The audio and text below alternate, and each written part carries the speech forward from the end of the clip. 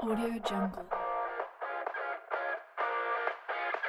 Welcome to the Husk Guys Podcast.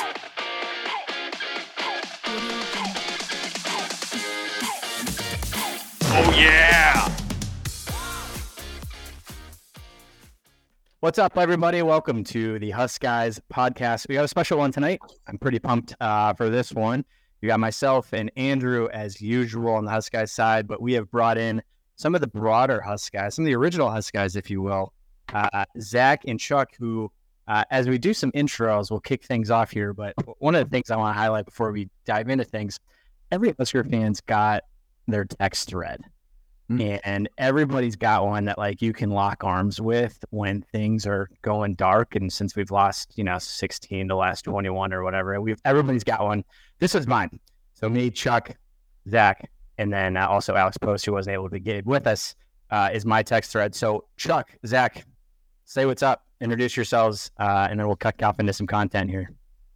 Yeah. I'll go ahead and hop in real quick. So, I'm Chuck. I played on many E-Rec softball Husk Guys championship teams. I think we've won at least a couple of championships, runners up about 7 or 8 times, as is tradition. Big leads blown late, but the text thread is it's very much cathartic. We need it every single week, it seems. But yeah, I don't know if we've ever really been texting much through a winning season since I'm trying to like the last big wins that we got to celebrate together. I mean, there was Ohio State about a decade ago, and then Riley beat Oregon. Chuck, this is positive vibes. This is positive vibes. Yeah. Let's turn it around. Chuck. So we've been through it. We did go to a Big Ten championship together. Trophy. But anyway, all right. But anyway, I'll get to Zach. 70 points. Yeah, that was a long one. That was a long night in Indianapolis. But hey, Zach Lubeck here, longtime listener, first time caller. Pretty excited to be here. I've listened to you guys spew positivity for decades upon decades upon decades. I think it's about 30 years now.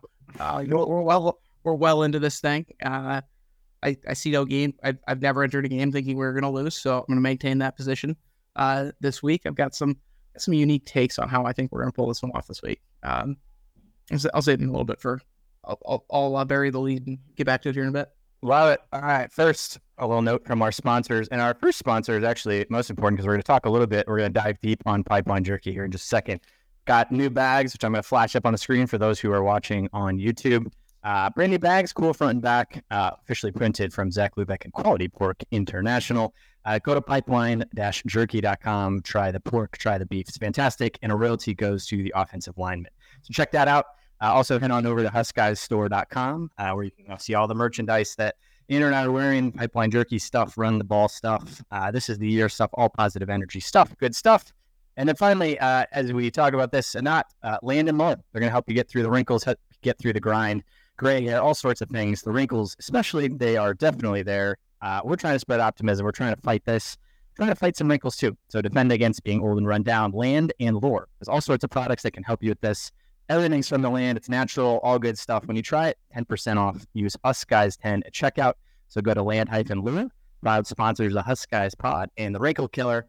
And with that, we are kicking off. Andrew, I know you want to take this directly into a Pipeline Jerky infomercial, which I am all in favor of.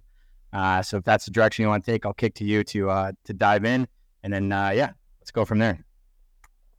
Yeah, I appreciate that, Dave. So I think that my goal for the pod this time around was, just a little bit different. Take a little different content, get it to the masses. Basically, we've been pumping Pipeline Jerky like crazy. I probably eat it for at least 2 of my meals per day. And I think a lot of fans are probably interested in just like the workings of it, the inner workings, kind of the behind the scenes, how'd this happen? How was this created? And so although we have plenty of hot, spicy takes coming your way, I think that I want to kind of dive into what Pipeline is and what it's all about. So Zach, Dave, founders, what is it? Childhood friends, childhood, you are saving the program one bag at a time. We are trying.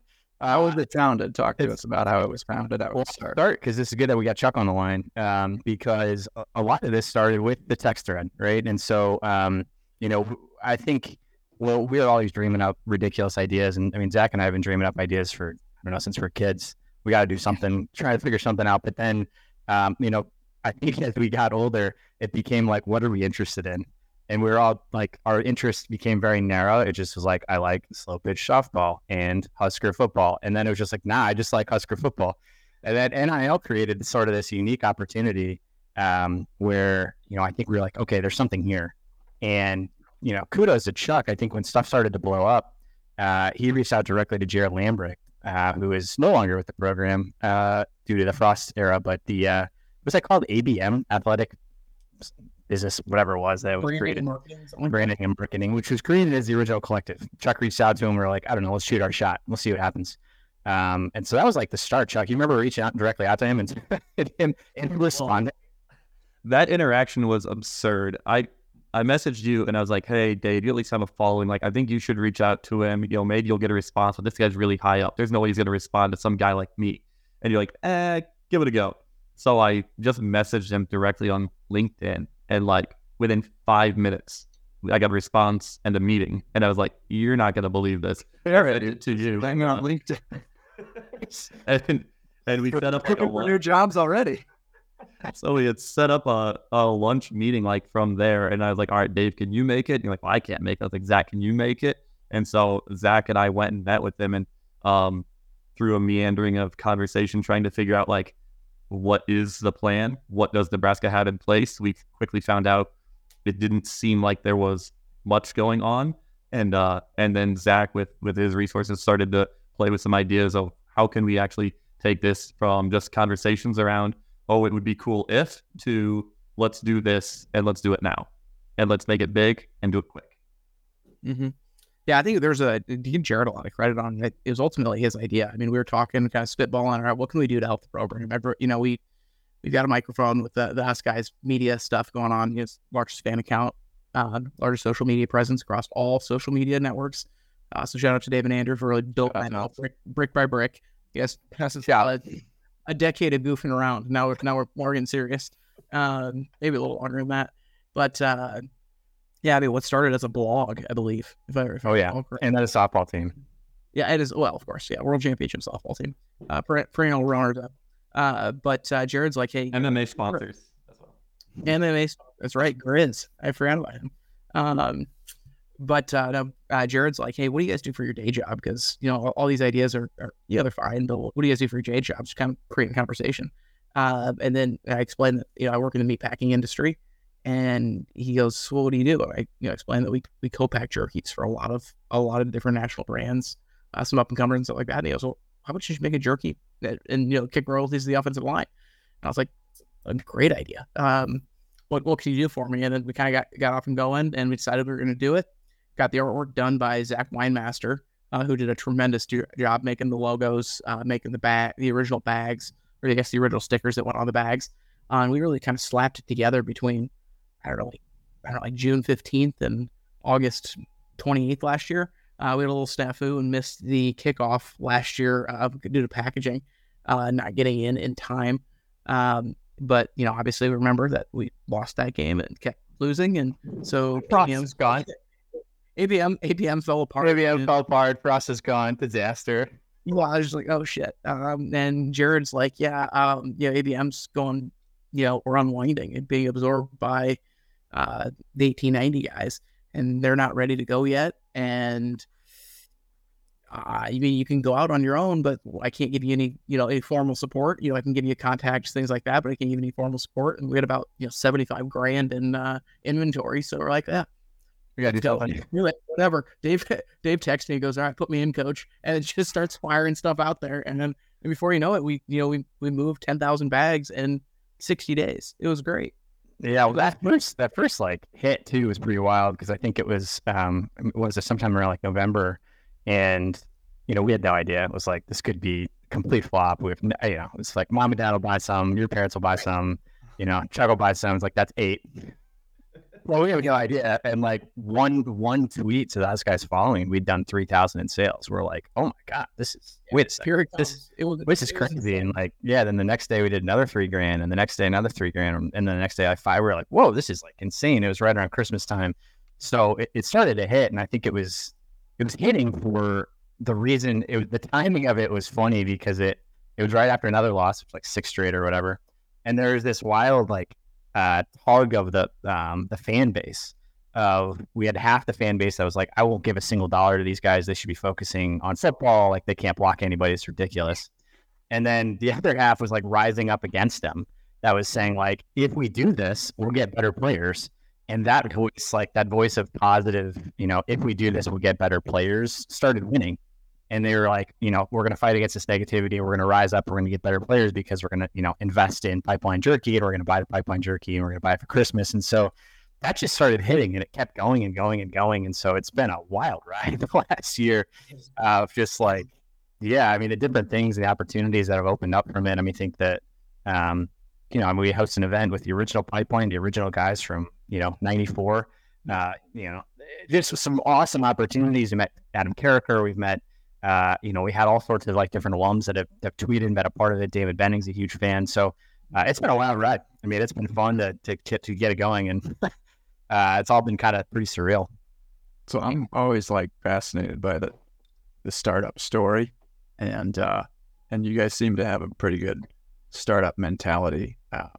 Did you guys have, just personally a lot of skin in the game? Were you like all in from the beginning, or was this kind of we're going to test it out, see the water, see how this goes? From a financial perspective, we kind of went off the deep end. I got it a little deep. I was thinking, oh boy, all right.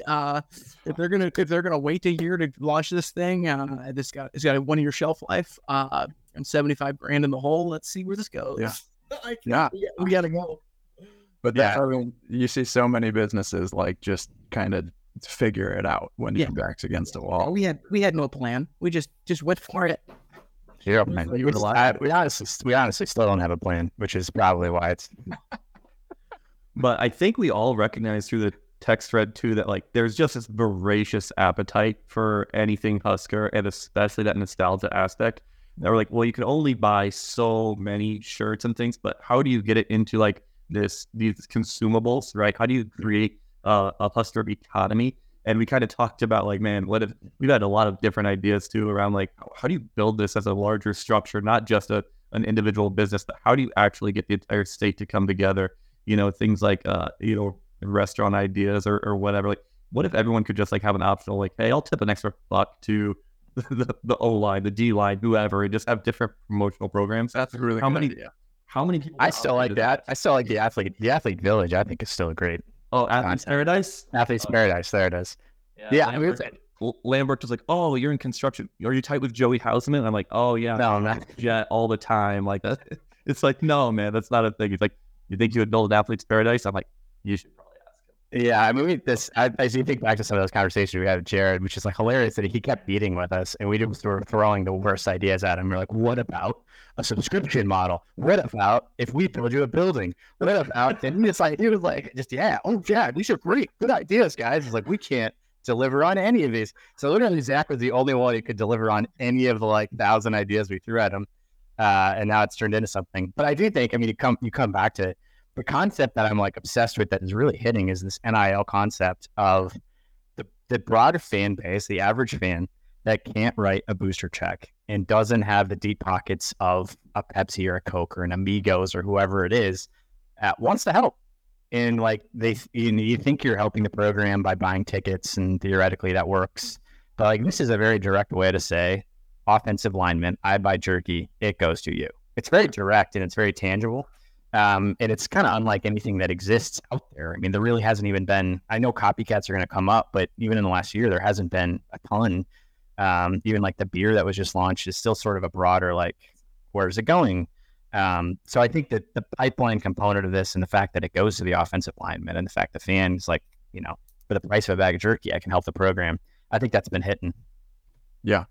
I think that like the consumables, there's also an aspect of like, I receive something, I buy something, I get two things. I get the consumable itself. I get to give some money to the program. I think that's like a nice pay it forward. And people are buying in. We had a tweet the other day from somebody that was in his tractor, loved it, harvesting corn. And then he sent us a picture that he's eating the pipeline. Yeah, I mean, it's This is who it's for. Like, this is what it's, this is what it's all about. I think honestly, I love this stuff, and I love, our Husk Guy store's been fun, Pipeline's been fun, and I get like a little kick out of every single order that comes in, and I'm continually impressed. Zach and I were just looking at the numbers last week. I mean, we've got dozens of people that have ordered $500+ for the jerky in the last 6 months. You're like, well, this is crazy. Like, who's buying $500 for the jerky? Like, we've got dozens of them that are just single most unifying food groups there is. Yeah, they're buying over and over, and they're buying new things, and so we're kind of starting to talk to these people, and so yeah, it's sort of been a fascinating. All of that's been like, it's been a wild ride. Who came up with like the recipe? Like who created the taste and everything? It was so I had some we threw some stuff together in our R&D kitchen. We had I don't know, probably 8 different flavors.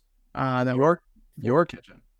I mean, with the professional kitchen, but yeah, it's not in my home kitchen, but yeah, we've got like an R&D lab up in West Point.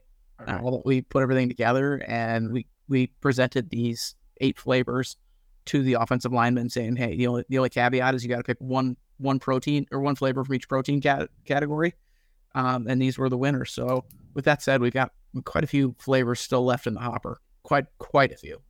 So they were the first taste testers. Yeah, were that involved? Yeah, Zach had him out. Yeah, if you look at some of the original pictures, Zach had him out to the plant. They walked him in. I mean, walked him around, showed him the entire facility, showed him the venue. It's really some great pictures. We'll have to send those back out again. But I think that's, again, like the things that are resonating among the broader crew is like the players feel like they're part of building a business. Like if you talk to them, like there's some of them get it, some don't. But most, the ones that get it are like, oh, wow. So if we sell more, if we broadcast more, if we wear the shirts, and they got to be a part of, Zach took them around the plant and he showed them like the business, and we talked numbers with them. So all of those components, again, I think are what's a little bit different than like, just a typical brand sponsorship where it's like, hey, Jeff Sims, will you send out an Amigos tweet and I'm just going to pay you for it. This is like they're part of it, and they're leaving behind a legacy. It's like they started it. Now the new crew comes in and the new players come in. You get to Yeah, absolutely. The idea is for there to be like perpetual business every year in, year out, so that the kids coming in, whether they're coming in through the transfer portal or coming in from high school, the traditional way, we need them to know that nobody will take care of linemen like the state of Nebraska. We care about them. It's not just the ball carriers, not just the stud linebackers. We need the boys up front, and people in Nebraska not only understand that, they appreciate it. They love the linemen. They are just showing such an outpouring of support for these guys. Yeah, it's really taken off, and I think it's been impressive to kind of just watch people like understand the pipeline as well. I mean, I feel like that's just to begin with kind of a unique aspect of Nebraska too that you guys have latched onto pretty well. Is like our offensive line has its own nickname, which is unbelievable, to start with right there. So what ended up being, actually, before I even get into that, tell me a little bit more about this taste testing. Who, drop some names. Who was eating the most? Who, it was loving it the most? Turner Corcoran was eating a ton. So was Brant Baggs. The guy who really seemed to really clicked with the most, the two that I'd say it clicked with the most, were Teddy Prohaska and Ezra Miller. And they were sitting there. They're like, yeah, it's like the light went off. You could tell the light went off immediately for those two guys. And Ezra did a great job. He wrote like several different pieces of copy. He tried really hard to get this thing growing. He did a really, really fascinating job. Trent Hickson, he really understood the numbers quickly. That was pretty. He's an accountant now, so fellow nerd. He understood. He's like, all right, well, hold on. Start growing this thing. The faster we can grow this, the bigger the cut. This is going to be for all of us. It's going to be a pretty good deal. I mean, we were well north of $10,000 in total checks that we got for those guys last season. It was after 1 month. After 60 days. Yeah, it was unbelievable. So, wow. Yeah, hopefully we can keep that momentum rolling here. Nothing promotes sales like a win. I mean, it was just unbelievable. Like it was orders just pouring in. And the loss is just murderous. So we really got to stop losing. To start returning it. Oh, it's so bad. It literally, when you get following, it's like a win, a loss. Like, oh, it's in my mouth. Yeah. It's like Well, I think that's what all merchandise runs through too. I think it's very, after a win, people are like feeling fired up. After a loss, I can't even look at this team. Yeah. So what ended up being like the biggest issue getting it started, like the biggest obstacle you guys had to end up overcoming? Any licensing issues? Any packaging was so hard. Getting the packaging figured out, I was totally shooting from the hip there. We were just trying to, again, I kind of got caught between, all right, how deep do we want to get into this? Or do we want to kind of try to do it the mom and pop route? And I kind of tried to split the difference. That kind of blew up in my face, and we missed the kickoff. And yeah, I would say packaging was the hardest thing.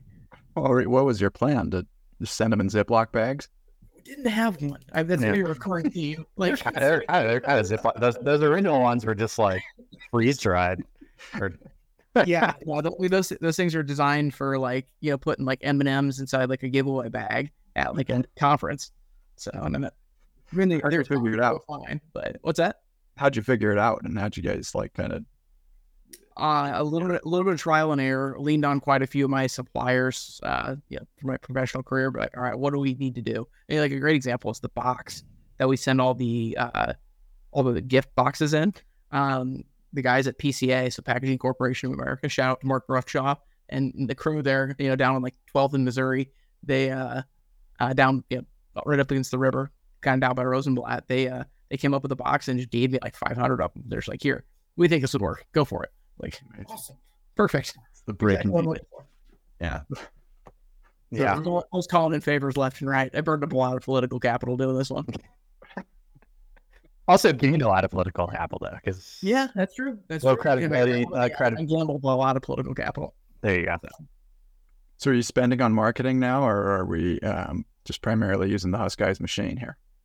Yeah, we're doing a little bit here and there. It's hard that the marketing side's you. It's been a little bit. The marketing's been a little tricky because it's such a unique niche thing. Like the pipeline. Oh, on Zach.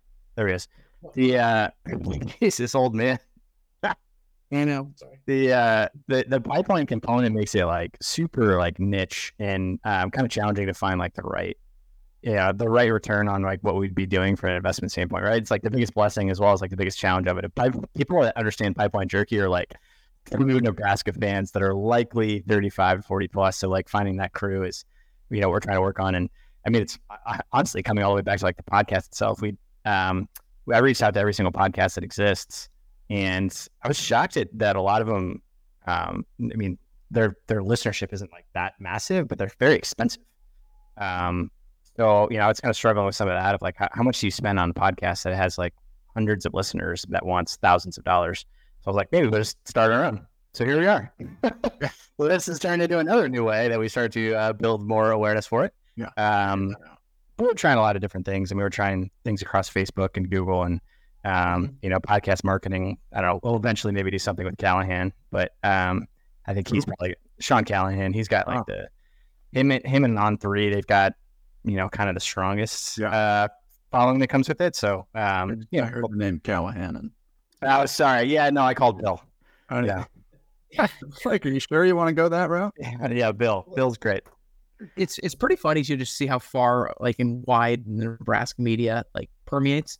One of our early really big pushes was on the platinumboard.com. I don't know if you guys have ever visited, but it's kind of a dark hole knockoff of On3 and Rivals and 247, and it was wild.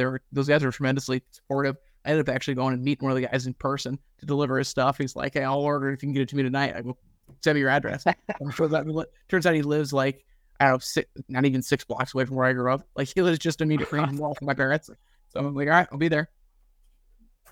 So who, logistics wise, I mean, who's doing the fulfillment? How's it like? Just walk through. So my brother-in-law and like my best friend, Marcia Ellison, she works for us. Everybody's got like a 63-year-old best friend. She and Hayden knock it out.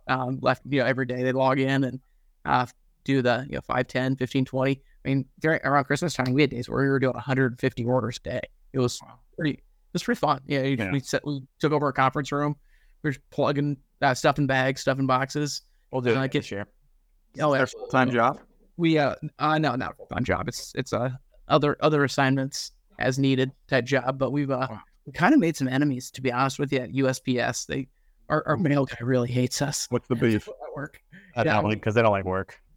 Yeah, correct. Yeah, we had one day we had to have 2 entire dedicated vans come pick up boxes. They were not happy with us. They were. Yeah, it's like sorry for the business. Yeah, exactly. Sorry for doing your job for you. Sorry for all the money. Yeah. Okay. That guy was just pissy. Yes. Whatever.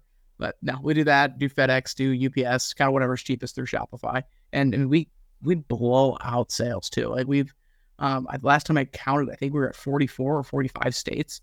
We've touched a lot.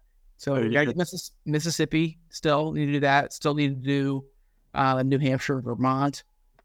We start calling people and just help. Right? Well, we got somebody in Hawaii who kind of liked us up, and they buy, they'll buy a bundle every month or whatever. We lose our ass shipping it to them, but whatever. Yeah, like, dude, I like the sport. It's like $18 to ship it out there.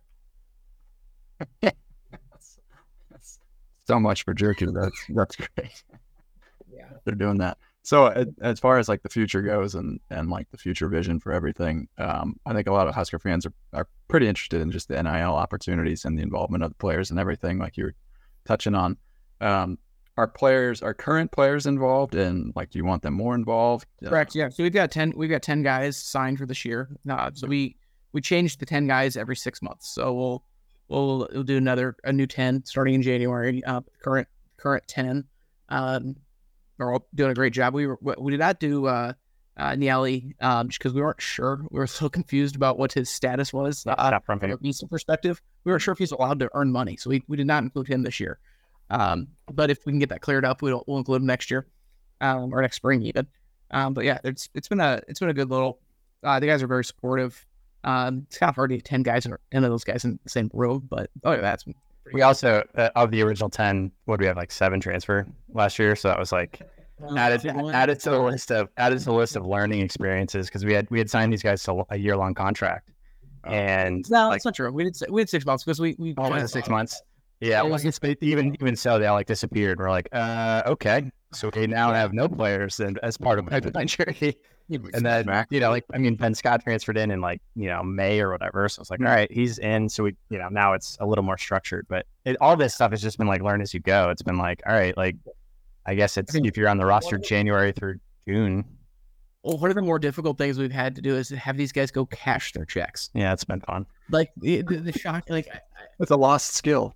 Yeah, exactly. These kids born after 2000 don't know where the bank is. Like can't. It's not in Venmo. It doesn't work. That's incredible. Like I'm trying so hard to give you money right now. Right? Yeah. Please take my money. I'm trying. There's a comma in this. This is thousands of dollars. Please take it. Dave, I need to revisit. We had a Google Doc too when this all started. So good. All of our business ideas, like so good. We in our heads we had partnerships with so many car dealerships, like Speed City. Everyone gets a Corvette. Like D-Line, you're driving. I still think it's good. I mean, that's probably like a 2024 thing, but I still think. It's unfortunate we haven't really had any contact with 1890, but we were talking to Jared like every day. It was awesome. Like that was sweet. And maybe that was like, I don't know, maybe that was why it didn't work out because he was listening to all of our ideas and. Well, that was another thing. Excited like no longer, but it's like to go from that to absolutely like no connection at all while running the only NIL business in the state has been a trip.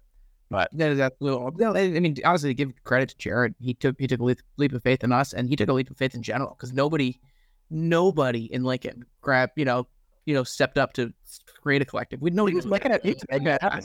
He was making it happen. He was the one to try. I mean, I don't even know anybody else who tried or beyond filing papers of incorporation. A lot of that doesn't require anything. He was actually putting the little rubber to the road. Yeah, he was making it happen. I love that about him. I thought he was. I enjoyed working with him. I miss him. Jared, if you're listening, call us back. I guess that is a good segue too. Like with between Pipeline and then you've got 1890 and everything, it sounds to me like there may not be a terrific blossoming relationship there quite yet. It's not bad. It's just crickets. That's kind of. It's just 50. Look, I think if you want to talk about where this thing really takes off, is if it does get fully embraced by the university. And that's what you're starting to see across a number of different schools across the country is, I think they're willing to really lean into different NIL opportunities that they're fully integrated within the university itself. So, for us, it'd be like, man, if we could become official partners of the university and, are able to be a part of not just concessions at football, baseball, basketball, but also it's like every gift box they send out, if they're emailing out to season ticket holders, if they're part, just like that integrated relationship. Everything we've done has just been basically social media blast and, using Husk Guys as much as we can to grow it. And then it's kind of taken off from there. But that next level would be like every big red breakfast across the state has, pipeline at it. It's like in every event that every single time that Rule's going out and speaking on he's bringing it with, right? Like there's that level of like, that's the aspirational component of this is like every grocery store across the state is carrying it. Every gas station across the state is carrying it. Rule's got it in his back pocket. Rail is carrying it around campus. So, I think that's something the university right now is a little uncomfortable with because they aren't sure what the NIL laws are around this. So, but, in a couple of years, it'd be pretty sweet if that was the case.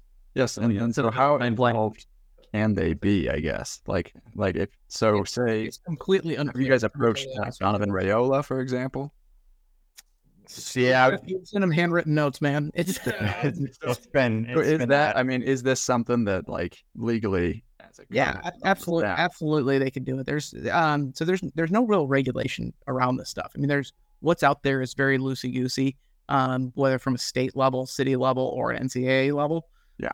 It's all. I mean, there's a few guardrails, but you can be conservative and get lapped, or you can go out and be in front and kind of apologize later. It's very much the wild, wild west out there. I don't think that the NCAA is going to retroactively slap somebody's hand for doing something that is in our world. This is we don't think we're doing anything wrong. We're doing this very much within the spirit of the NIL. We think that this is what NIL was supposed to be and is supposed to be. So even if these collectives disappear and all NIL gets gets taken in house for these athletic departments, this is the spirit of what it's supposed to be. It's truly a business that the kids are a part of, and they get a direct. I mean, it's straight line algebra. The bigger the pie, the more money they get. It's very obvious to us. Using their name, their image, and their likeness to grow a business. Yeah, we've heard this from other people too, being like, you guys are the quote unquote good guys of NIL. Most of NIL is the bagmen. It's like it's still just a big booster writing a check and getting the kid to write like a fake tweet or something, and then giving him a Maserati. Right, like it's like you see like Shedeur Sanders, right, like driving around like all these different cars. Like, what did he do to earn that? Right, it's like just people giving him things. So that's still like what exists, and so we feel like we're doing everything above board. We've got the right legal contracts and the right tax accounting and the right preparation, all of those things. I just think that Nebraska has been extremely conservative and are concerned about it, rightfully so. Right, like nobody wants to be the one that gets shut down. Sure. Nobody wants to be the one shut down, but also I can tell you none of those schools in the South care. None of those schools in the South, they do not care. And so there's just at this current point, has there been any feedback? Like, has it been mentioned on recruiting trips? Has it been kind of a pitch from maybe peers, like peer recruiting, and just saying, hey, they've got this pipeline thing going on? Well, I think that feels like one of the next steps, right? Yeah, Ben Scott knew about it before he got on campus. He's now on the defensive line. He's got a nice long Polish last name. He's from South Dakota. Why am I blanking M? Makajek or whatever. I can't remember his name. He reached out right away. Gunner and his family reached out right away. They knew about it. They've been very, very supportive. The Ladovsky family is unbelievably supportive. I think what they've had is there's a lot of people in that clan because we've shipped all over. Their last names are Ladovsky, so it's great. It's been very, very supportive. The Ben Harts have been really supportive. It's been really clearly if they're buying it, their families are. I mean, they know about it. They're passing on word. They're spreading the word to their family, and certainly the recruits after they've committed. Now, a lot of them hadn't signed yet, but I've had some really long, nice conversations with recruits after they've signed. But they just say like, hey, this is the business, this is the idea. If you end up being one of the 10 players we select for this, it's off and running. So so you can see, and your leading questions, I think, are where we hope to get to. Is like that's you would think if it gets fully embraced by the university, it's fully across campus, and it's like, this is a business that supports our players, was created by the players, built for the linemen, for for the fans. Then you start to see bigger penetration across, the athletic department, plus, the athletic department across campus, across bookstores, and across like grocery stores across the state. So that's where I hope to get to. I think we made a ton of progress in a year. A year from now, it's, even bigger. Yeah. Wholesale is going to be a really important aspect for us. We want to get in front of Hy-Vee, get in front of, multiple, National Association of Grocers, get in front of the mom and pop guys. We already got in front of all the Ace Hardwares in the state. That was kind of cool. A guy who owns a couple Ace Hardware franchises reached out to us and was like, hey, I want to carry it, and I'm hosting a conference in New York. You want to come speak? And so I hopped up the big red machine and brought an obscene amount of jerky out to York, and then passed it around to all the Ace Hardware guys. They're tremendously welcoming. And that's what I need to do, is try to get into, I think we're in David City, Nebraska. I probably wouldn't have gotten there if it weren't for some Ogallala. We're in McCook. We're in Torrington, Wyoming. That's our first cross state lines. That was a big one. Yeah. I believe Bert was down on more. I think we've talked too so much about, like, it's more than just, selling jerky and getting jerky all of it. It's more selling the concept and the idea. Absolutely. To have it catch on, to say there is a culture here. You can build an economy around this. That if I am choosing to spend money anywhere, I can choose to spend money that only goes back to the university in some way, not just the university, directly to my football team players, right? Yeah. And if that catches on, I mean, you have 1,000 guys like what you're doing at Pipeline Jerky. There's 1,000 different things, whether it's clothing, apparel, restaurants, beers, whatever it is, right? And you got Pipeline Jerky now. That's from the Pipeline Proteins. You go buy your Christmas ham. It's got an N branded on it, right? Stuff like that. Where it's like, if I'm ever spending money, let me choose the option that's going to kick money back to my team. Well, that's what I mean. To tie a bow on it, and then just shift into talking about Husker football, the dream here. With the next to the original, it's like, you realize what, I don't know, maybe it's as you get older and you become a Husker fan, you're like, all you really care about is how do we make this team better. Right. That's it. That's like literally it. You're like, all right, I care about my family, and then I care about this, and I would like for this team to get better. So, and this is like really NIL, like the first true thing that has allowed you to sort of insert yourself in a way and raise your hand and say, like, I'm going to make a difference. And so that's I think that's kind of cool, empowering in a lot of ways to be like, wow, just as literally like 3 idiots on a text thread being like, what if we just reached out to Jared? That's so cool. Now, one of my final questions here is, Zach, what do you make about the haters saying that Brandon Baker would have committed to us if he got to tour maybe the West Point Quality Pork International? I've used a lot of messages about that, and some kind of nasty ones too, man. They're getting personal. They're driving up to West Point, knocking on the doors. But I know it. I'd say the ink's not dry down there yet, so we're good. I think there's still a chance. There's. I don't know if you've ever been to West Point in November, December timeframe. It's great place. Yeah, the tourist hotbed. Yeah, absolutely. It's you get there, you gotta want to be there, and I think you'll want to be there. Yeah. All right. Closing remarks on Pipeline. What's been the most rewarding thing so far? For me, it's really seeing the outpourings of support during the down times. We last year we were 4-8. Obviously we had a lot of losses, and still people just kept pedaling, and it built to this big balloon. Like a lot of people were making bets with one another that, hey, if we beat Iowa, I'm gonna spend $100 for the stuff, or whatever it is. We had one guy, Jerry, lives in I think he lives in Mullen, Nebraska. The dude just lined up, just bought $500 worth of jerky, and sight unseen, day one. We were like, who is this guy? This is amazing. And it came full circle. I had a friend of a friend is like, oh, you do Husker, or you do Pipeline Jerky. I've got some in my car. This guy named Jerry in Mullen gave it to me. I was like, oh, this is amazing. It's just such a, like, Nebraska's obviously not a massively populated place, but just the small town feel of that was so cool and so fun. Yeah, I think it's a riot. I mean, I think it's been, for me and Zach, it's been awesome, at least, for me, hopefully for you too, Zach. But you get to build a business with your best friend from childhood. It's pretty awesome. Like, Zach and I talk now every day, where we used to probably text a lot, but now it's like literally every day you get to talk to your best friend and build a business. So think that part's awesome. And I think it's cool to like see it really grow and take off, and to feel like people being people are really proud of it. And I think that's really cool to see. Like, I mean, every single order, everything that comes in, I think gets you a little adrenaline rush. And I think more to Zach's point, like people are rallying behind it as a way to make the team better. And that's exactly what we set out to do. So I think the fact that it's resonating, people are doing it, people are buying and getting behind it. I think it's been great for us guys, right? It's been good for us to be behind it, and to continue to push it. So I think it's been all good. It's been a ton of fun. Awesome. Well, transitioning to things that are not good. Let's talk about the Big Ten West. Oh my God, yes! Can we get into some football chatter, Chuck? We're gonna get you back in this. So I want to kick this off with this, and then Chuck, I'll tag you in. I love the Big Ten West. I think it is just an absolute fantastic dumpster fire, and it's the only thing that's keeping me through this season. Is great. We are going to be in the Big Ten West picture until we've lost like 5 games. Just lose every game and still be statistically alive. Yeah, I mean, like, I don't know, just not even getting 100 yards and getting completely shut out. Oh. Illinois is a complete. I don't know if they got 50.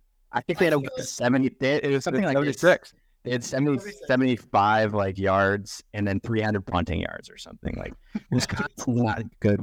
Minnesota blew a 21-point lead, which is still shocking. We lost to those guys, which is so terrible. Northwestern is bad. Illinois is bad. Purdue. I mean, it is just we are going to be statistically in this thing until November, just because you're never out of the Big Ten West. The Big Ten West is a land of opportunity. I mean, that's what it is. Like, I mean, on Saturday, right? I'm just tuning into. I really just tune in to watch like bad Big Ten football now. Like, it used to be awful, but I'm just like, all right, give me Beth Moen on a call. Like, let's see what we got going on. 11 a.m. Yeah, all the Indiana Rutgers, sign me up. It's halftime at 11:45. Like, what are we doing? This is just a running clock at this point. But yeah, it's like, give me Minnesota Northwestern overtime game, and it is just, it makes me mad because it's Minnesota, right? We lost to them, and but like Kaliak Manis can't complete a pass. And this is they're running their running back 38 times again. They're giving the Ibrahim treatment, and they're losing to Northwestern in front of like 600 people. It's amazing. There's nobody there. Oh, it's so good. Well, we probably should talk about Michigan, but if you can, like, everybody's sort of written off Michigan, but I think we're gonna spend a little bit of time on why we can win. We're gonna dig deep. We're gonna really find some things on why we can beat Michigan. But you look past Michigan, Illinois, not good. Northwestern, not good. Purdue, not good. Michigan State doesn't even have a coach. Oh. Unbelievable. Maryland, not good. Wisconsin, we aren't really sure. And Iowa literally can't score. I mean, it is just like the last 6 games are going to be, it's like, we got a chance, even though. And then you also have to do this thing where you like compartmentalize your brain, and you're like, you just have to like forget Louisiana Tech happened. You're like, oh, were we tied with Louisiana Tech like late in the third quarter? No. Like, remember all those touchdown runs that Harburg had? Those were great. Like, don't, just ignore the fact that we got like physically manhandled by Louisiana Tech. And you're like, no, we can beat all these teams. Yeah. Yeah. Well, when I was gonna hop on this, right, I thought this was a perfect podcast and the perfect group to try to like, break down the Michigan game, because there's no data that suggests we're gonna win. It is all just emotion. It is raw, pure emotion. We're gonna will this thing into victory. I found some stats, Chuck. Don't worry. Oh, thank God. All right, give me Michigan. Give me one. Give me one. Okay. Well, we can get into that now. Yeah, Michigan. Let's do it. I think as far as the Big Ten West chatter, we can just put that aside. I mean, it's basically Wisconsin, and then everyone else will just be alive, I think. But so in order to stay alive, I want to see a good showing against Michigan. I want to see us get competitive. I want to see this be just a Big Ten slobber knocker. Like, I want to see this be like they just in the trenches. I want to basically play the game like Michigan wants to play the game. They're gonna, they want to line up and run it. We want to line up and run it. That they want to just play solid defense and not turn the ball over. That's exactly what we should be wanting to do as well. I would love to see an 11-10 Nebraska win. Like, more, I think that where we are at right now at this point in the season is our offensive identity is not established, but has been chosen. We have chosen to be a power running football team. We run without running backs, but yeah, two dead running backs. Two dead running backs and a backup quarterback. But we haven't quite established like an offensive dominance. We're not a good passing team. We know that. We are last in the Big Ten in passing yards through 4 games. Okay, is that bad? It's not. Now you run like we do. Doesn't matter. Yeah, doesn't matter. Maybe. We're number 1 in rushing yards in the Big Ten. Are we actually? 9 yards. By 100 yards. By 99 yards. Oh, by 19. Oh, okay. We're number 1 in the Big Ten rushing. Yeah, we have 939 yards total. We are sixth in the country in rushing yards per game, and we're 21st in rushing attempts in the country. So we have made it pretty clear we want to run. We want to run the football. I think we're last in pass attempts. Like I heard, like in a country where like we just don't even throw out the least amount of passes, which is crazy. So I love that during the during Louisiana Tech game, they came on and said their run pass ratio, like it's 35 runs and 12 passes. And I'm sitting with Alex Post, he's like, that's too many passes. That's way too many passes. We got. I mean, Auburn's hitting on like 51% of his passes or something, and like of the like misses he's had, they're like 17 last year. They're like not close. You're like the center tech. Like in some of those deep balls he's thrown to Tommy Hill, you're like, are we even running this? Like, what are we doing? Like, are these even the same like stratosphere? You kind of can't even get it within a galaxy. Yeah. It's like a trick play. You're just like, whoa, did you just throw it over 25 yards? Also, like Tommy Hill, you know, our desperation to like get this kid the ball is like, they must see something to practice because Tommy Hill, give him the deep ball. Like, I think they think he's like Travis Hunter. He's definitely not. Poor man's Travis Hunter. He's very poor man's Travis Hunter. I am like key to beat Michigan.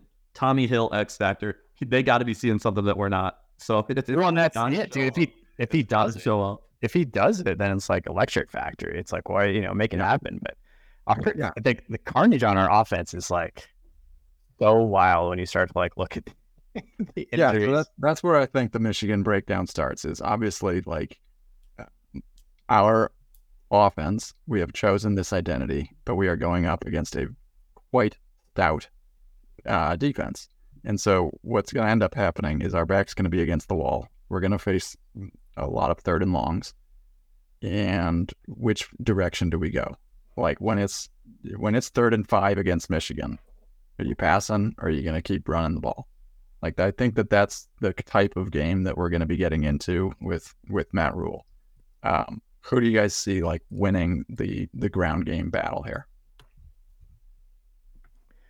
I like what you were saying in the beginning. Like, it kills me that we screwed up the Colorado game. That first half, up until 2 minutes left, when we started, we threw the fumble and the interception. That was perfect, right? I was like, if we played like this 0-0 tie up until like the 3rd quarter, they're just going to get so freaking frustrated they're going to give up. Because I think our run defense is extremely strong versus Michigan's. Like, I don't know, theoretically, we should be able to stop them if we have, if we live up to hype. I have limited expectations on our offense moving the ball. But I think like in a 7-7 game, late in the game, Michigan's super frustrated and they like feel the pressure of a national championship, but we're like, play loose. I don't know. Crazier things have happened. Things just need to get weird in the game, guys. We need a couple funny bounces. Watch us get like a safety. Like watch like I mean, we should run that play we ran against Minnesota where we throw it onto the turf and just see what happens. Perfect. Yeah, absolutely. Let things get weird. Let's get a safety. Let's kick 4 field goals, score a touchdown, miss the PAT. Like, let's win this game. Like, it's There's definitely like, I don't know. It was a little peculiar about Louisiana Tech game is we had no sacks, like maybe 1 or 2 tackles for loss after having. I think we had 8 sacks against Colorado. I think we had 11 sacks in the first 3 games. If that factor, plays a role too, where it's like first in the Big Ten in sacks. Yeah, I mean, we have tons and ton of pressure. I really like our defense. I really like what I like what Tony White's done. Stacking look really, really, really good. I'm really liking it. I think it's an exciting defense. We put good pressure on. We seem to have, Ty Robinson's been playing well. Polar Bear's been playing well. Like, that part gets me going. You're like, all right, this team we can play with people if you can stop people. And I think the offense gets so much press because it's like they're hard to watch in a lot of ways because we just don't have playmakers. Like, we don't have elite playmakers on the offense. Are you ready for this? Is gonna blow some minds right now. This is how we beat Michigan. All you do is you look at numbers, and then you pick which ones you like the best, and then if you just use those stats, you just automatically win if you know the right numbers to look at. So, all right, here is Michigan's rushing defense by quarter. First quarter, the rushing average they give up 1.41. Second quarter, 1.74 yards per carry. Third quarter, 1.48 yards per carry. Okay, that's really good. None of these are helping. Fourth quarter, which is frankly probably when their scrubs are all in, 5.15 yards per carry they give up. Now, hang on. Now, wait. Are we back? I think Nebraska's back. But wait, there's more. Nebraska, is fourth in the country in yards per carry in the second half. Yeah. 6. Just run the clock, baby. We're going to get a lead. Just run the clock. Did we just win? I think we're all the way back. 6.36 yards per carry in the second half is the fourth most in the country. That's really like one of the funnier narratives I've seen popping up in different articles online is the reason we're exploding in the second half is we're wearing them down. We're just grinding them to a pulp. And then in the fourth quarter, they just can't hang on anymore. And then you're yeah, thanks to Pipeline Jerky. Shout out Pipeline Jerky. Then you watch the game and you're like, did we actually wind them down? Did we grind them down on the 9 straight punts? I don't think. Were they begging for mercy on the 4 3-and-outs and the 3 fumbles? I don't think that's quite. This wasn't exactly a 12-play 60-yard drive. We're oh yeah, we just grind them down to the fourth quarter. They can't hang on to Harvard. Here's the final part in that. This is a 3-part stat actually now too.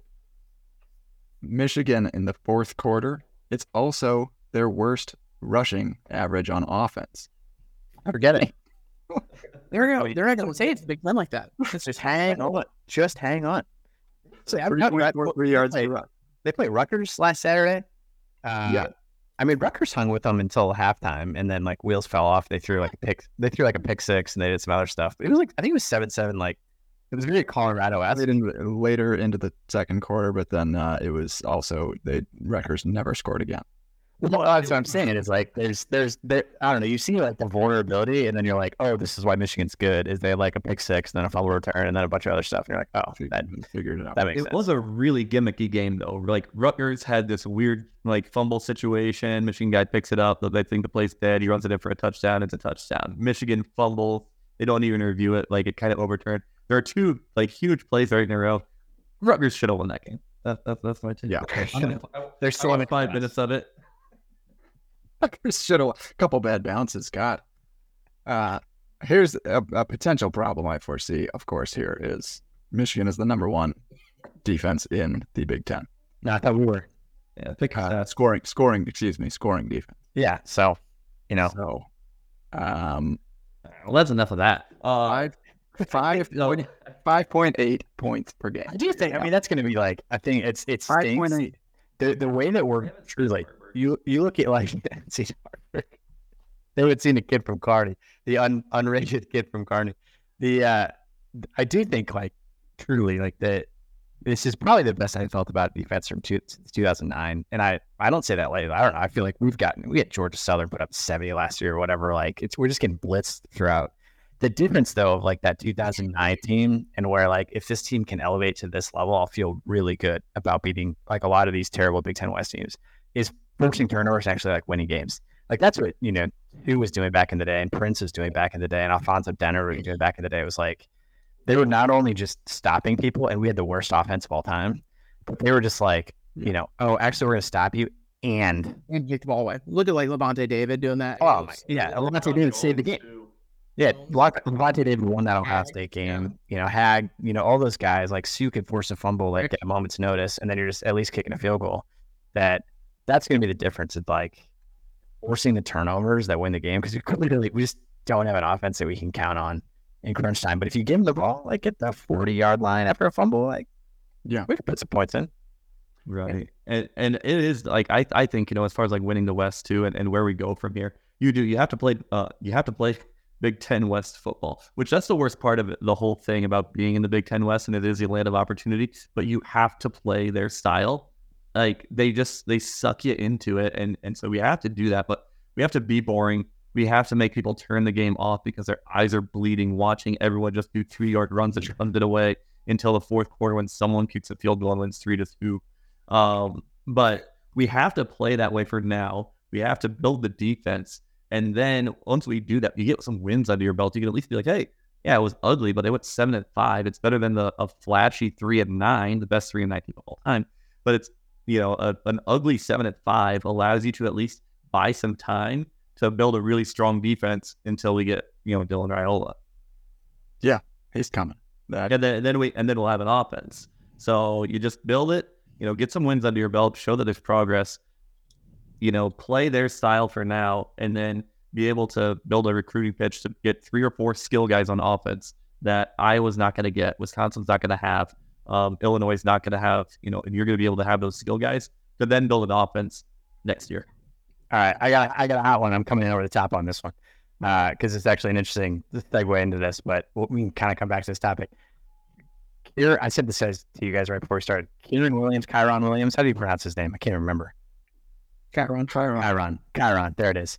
All right. He sends this tweet out. Speaking of like 3-9, 4-8, he sends a tweet out like a handful of hours ago. Today at the game, or maybe this was last Saturday. Today at the game, it felt too corporate in our locker room, from the operations to the staff. No dog, no swagger, no credibility. The vibes are definitely off. Players are making the best of the cards they got. Just my honest opinion. So I've got strong opinions on this. Okay. I don't know. Number one, how do you pronounce his name? Number one. Well, so here's number one was, I literally was like, who is this guy? Like, I was like, I had to look him up. Like, I didn't remember who he was. The defensive back, I think he was he Keith's kid? Did he have a kid? Probably his nephew. In some, I wasn't sure it was. You're thinking Pierre Allen Sr.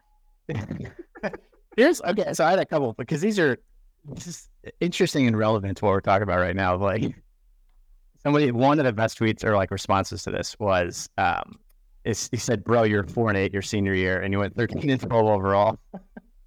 He said, "I'm not sure you had any dog and swagger at all your entire career there." That was somebody else. I didn't say that, for the record, in case he's listening to this.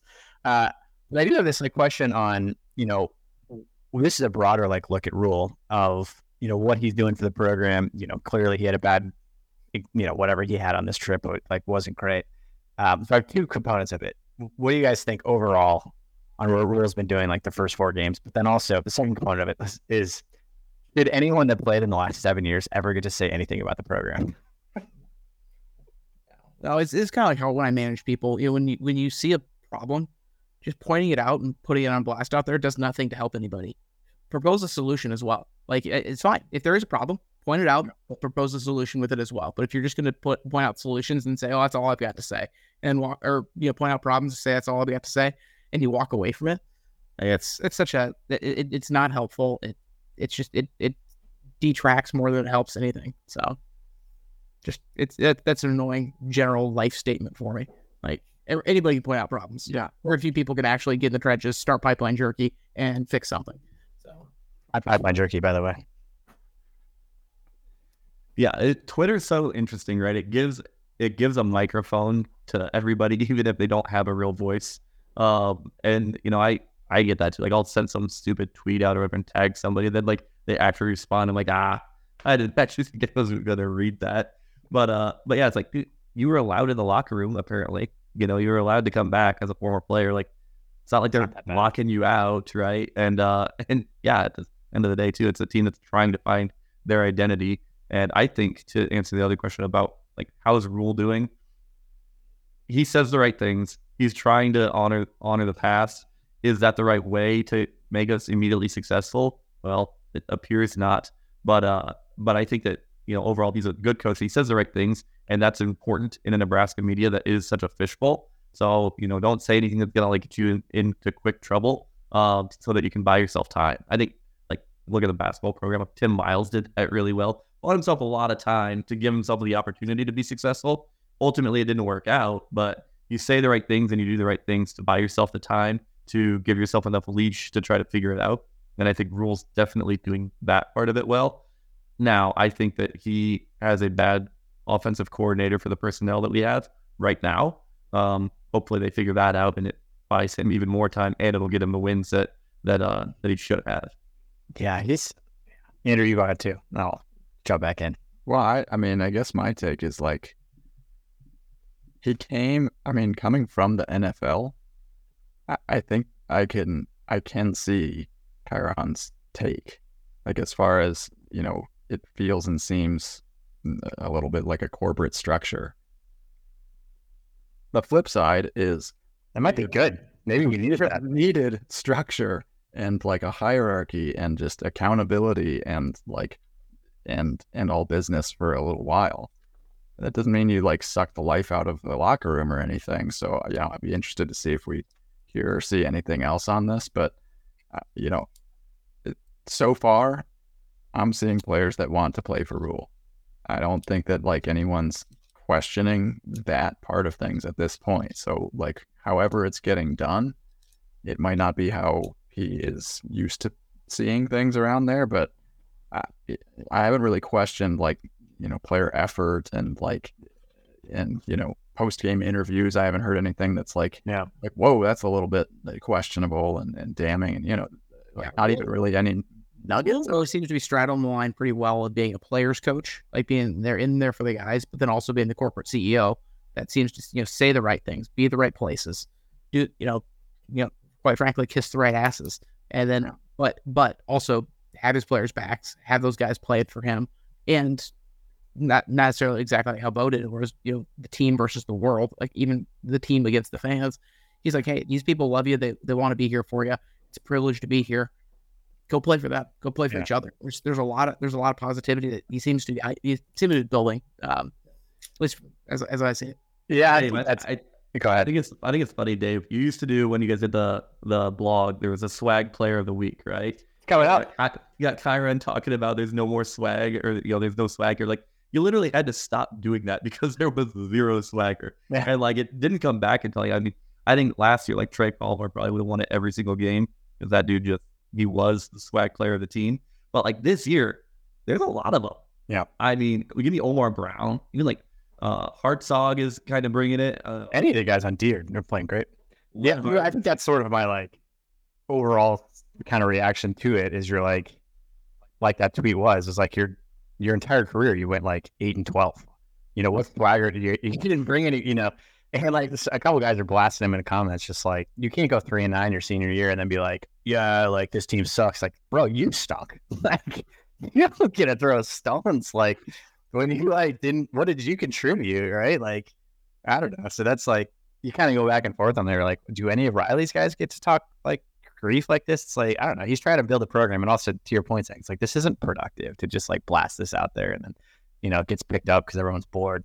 Where this should just disappear into the ether because this guy's selling cars somewhere. But yeah, any sort of negativity disappears with every single win. Yep, and absolutely. Yeah. Wins pull people together. Can you guys imagine if we beat Michigan? Are you? Oh, I'm interested. Oh, I've imagined. It's gonna get wild. It just. It's we're definitely teetering on the line of is it going to be 42-3? But also, what if we keep it close? When Denard Robinson came to town, we said, what if we could beat Michigan? And then we did. And it was Halloween night. And that was wild. That was a great time. All of these freaking games. And that's what Andrew was me this morning. It's we're so dry on content right now. It's so bad that any game week, I try to put out all these beat Michigan, beat Colorado. And all of the clips. Dave sends a beat Michigan clip out, and we lost that game by so much. The Ramir Johnson catch on the unbelievable route, right? There's that much in that one. Well, that one was a close one. That was like the most exciting game at Memorial Stadium in the last 10 years. We were like, that was such a bad blown loss. We had that one so easy. We were only like 88% chance of winning that one. I mean, that's not even the worst blown losses. But that's just like, if you just. It's like he was showing signs, at least at the end of the game. Louisiana Tech, there's some weird stuff going on, but he's at least showing slightly better signs of clock management. I don't know. It's like there is some signs of clock management and like improvement towards the end of the game, but then there's also some like wildly concerning things that are still like popping up. But I just keep trying to like close my eyes and be like, oh, that's the play we call. I think like what Satterfield called like a pass play on third down that gave them the ball back with 3 minutes left. And you're like, okay. I think it's like, we are broken. Can you please stop throwing passes until the game is over? Like, we would like that clock to hit 0. Please stop this. Who is going to be our offensive MVP this weekend? Harburg, not in the quarterback position. Ooh, whoa! Hot take. Yeah. I think we're to the point here where we just get the best athletes on the field. That's you. Maybe got Sims and Harburg out there in diamond formation, wildcat type stuff. Yeah, they'll both line up at wide out and both run passes or both run reverses. Like, just get the ball in their hands, get them in space. Harburg's feet don't move quickly, but he takes really long strides. He's not slow. He's pretty damn fast. Just get him out in space and let him run. I mean, think about that. Think you got like okay, Harburg takes a snap because Sims can't. That's okay though. But as you got Sims and then hands it to Sims. It says, "Here's the ball." He can throw with it. 2 quarterbacks. You got Grant. Oh, it's one quarterback takes the snap and then one passes it. Also, did you see that Fleeks is now a running back? Is he really in the diamond formation? Yeah, that came out this evening.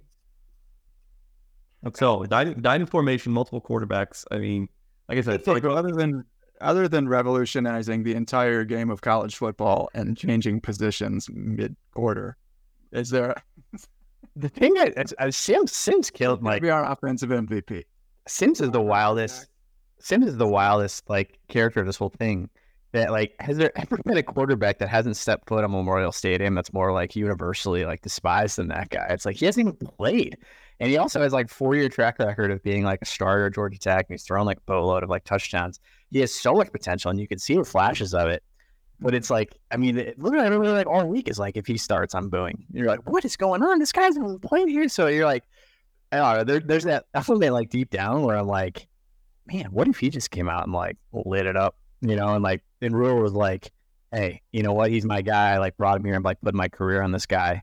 And all of a sudden he turned into the Jeff Sims we thought we were going to get instead of like what we actually got of like the grade school quarterback that can't catch a snap, of like St. Pius kid who's just like fumbling all over the place. You're like, what if he turned in snap only speed option offense? I mean, he's like 6'5", 240. He's fast. He should be like good at football. It's just like, but his passes are treacherous and like runs like a deer, throws like a deer. That's That's what I said last week. Get him in a Wildcat specific package for him.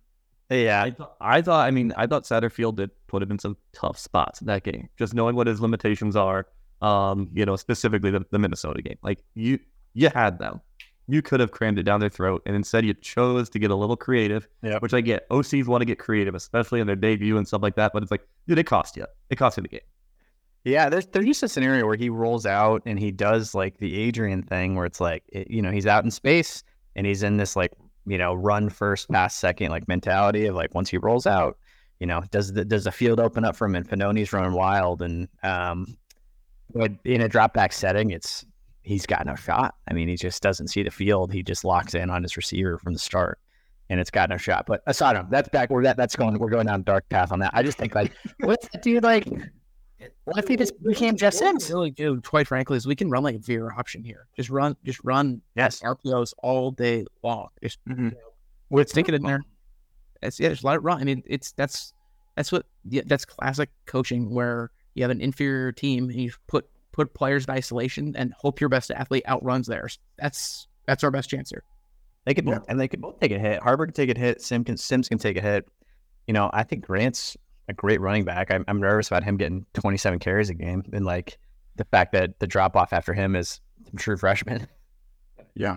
He could play. Michigan is the number 2 rushing defense in the Big Ten right now, behind us. No big deal. Who have they played? They have not faced this attack. Who have they even played? They haven't played Minnesota. They haven't faced this yet. So yeah, I mean, I would say Anthony Grant, but I think they're gonna lock him down. I'm going Billy Kemp as That's a howl. because I think that we're just gonna be forced into throwing, and like he seems to be. It's him or Fedoni seem to be like the 2 reliable passing options so far. Marcus Washington has room to grow, and he could be and should be good. But again, just got to get him the ball, and then. Yeah, it leaves Billy Kemp, and I think that they're just going to hone in so much on Harburg, and they're going to hone in so much on Grant that we're not going to have too much of a choice. I hope we don't go away from Grant and Harburg. I think they can be our bell cows and everything. I'd love to see him give Malachi Coleman a run or something. I mean, it's like if you're going to build a program, let's get some of these guys touches. Yeah, let's get Emmett Johnson some touches. Let's get Coleman some touches. Like, let's get these guys. Like, if these guys are going to be a starter for the next 3 or 4 years, let's give them a shot. Especially a big spot. MVP. Well, to what Dave just said, offensive MVP. I mean, if it's Fedoni, I think we have a really good chance.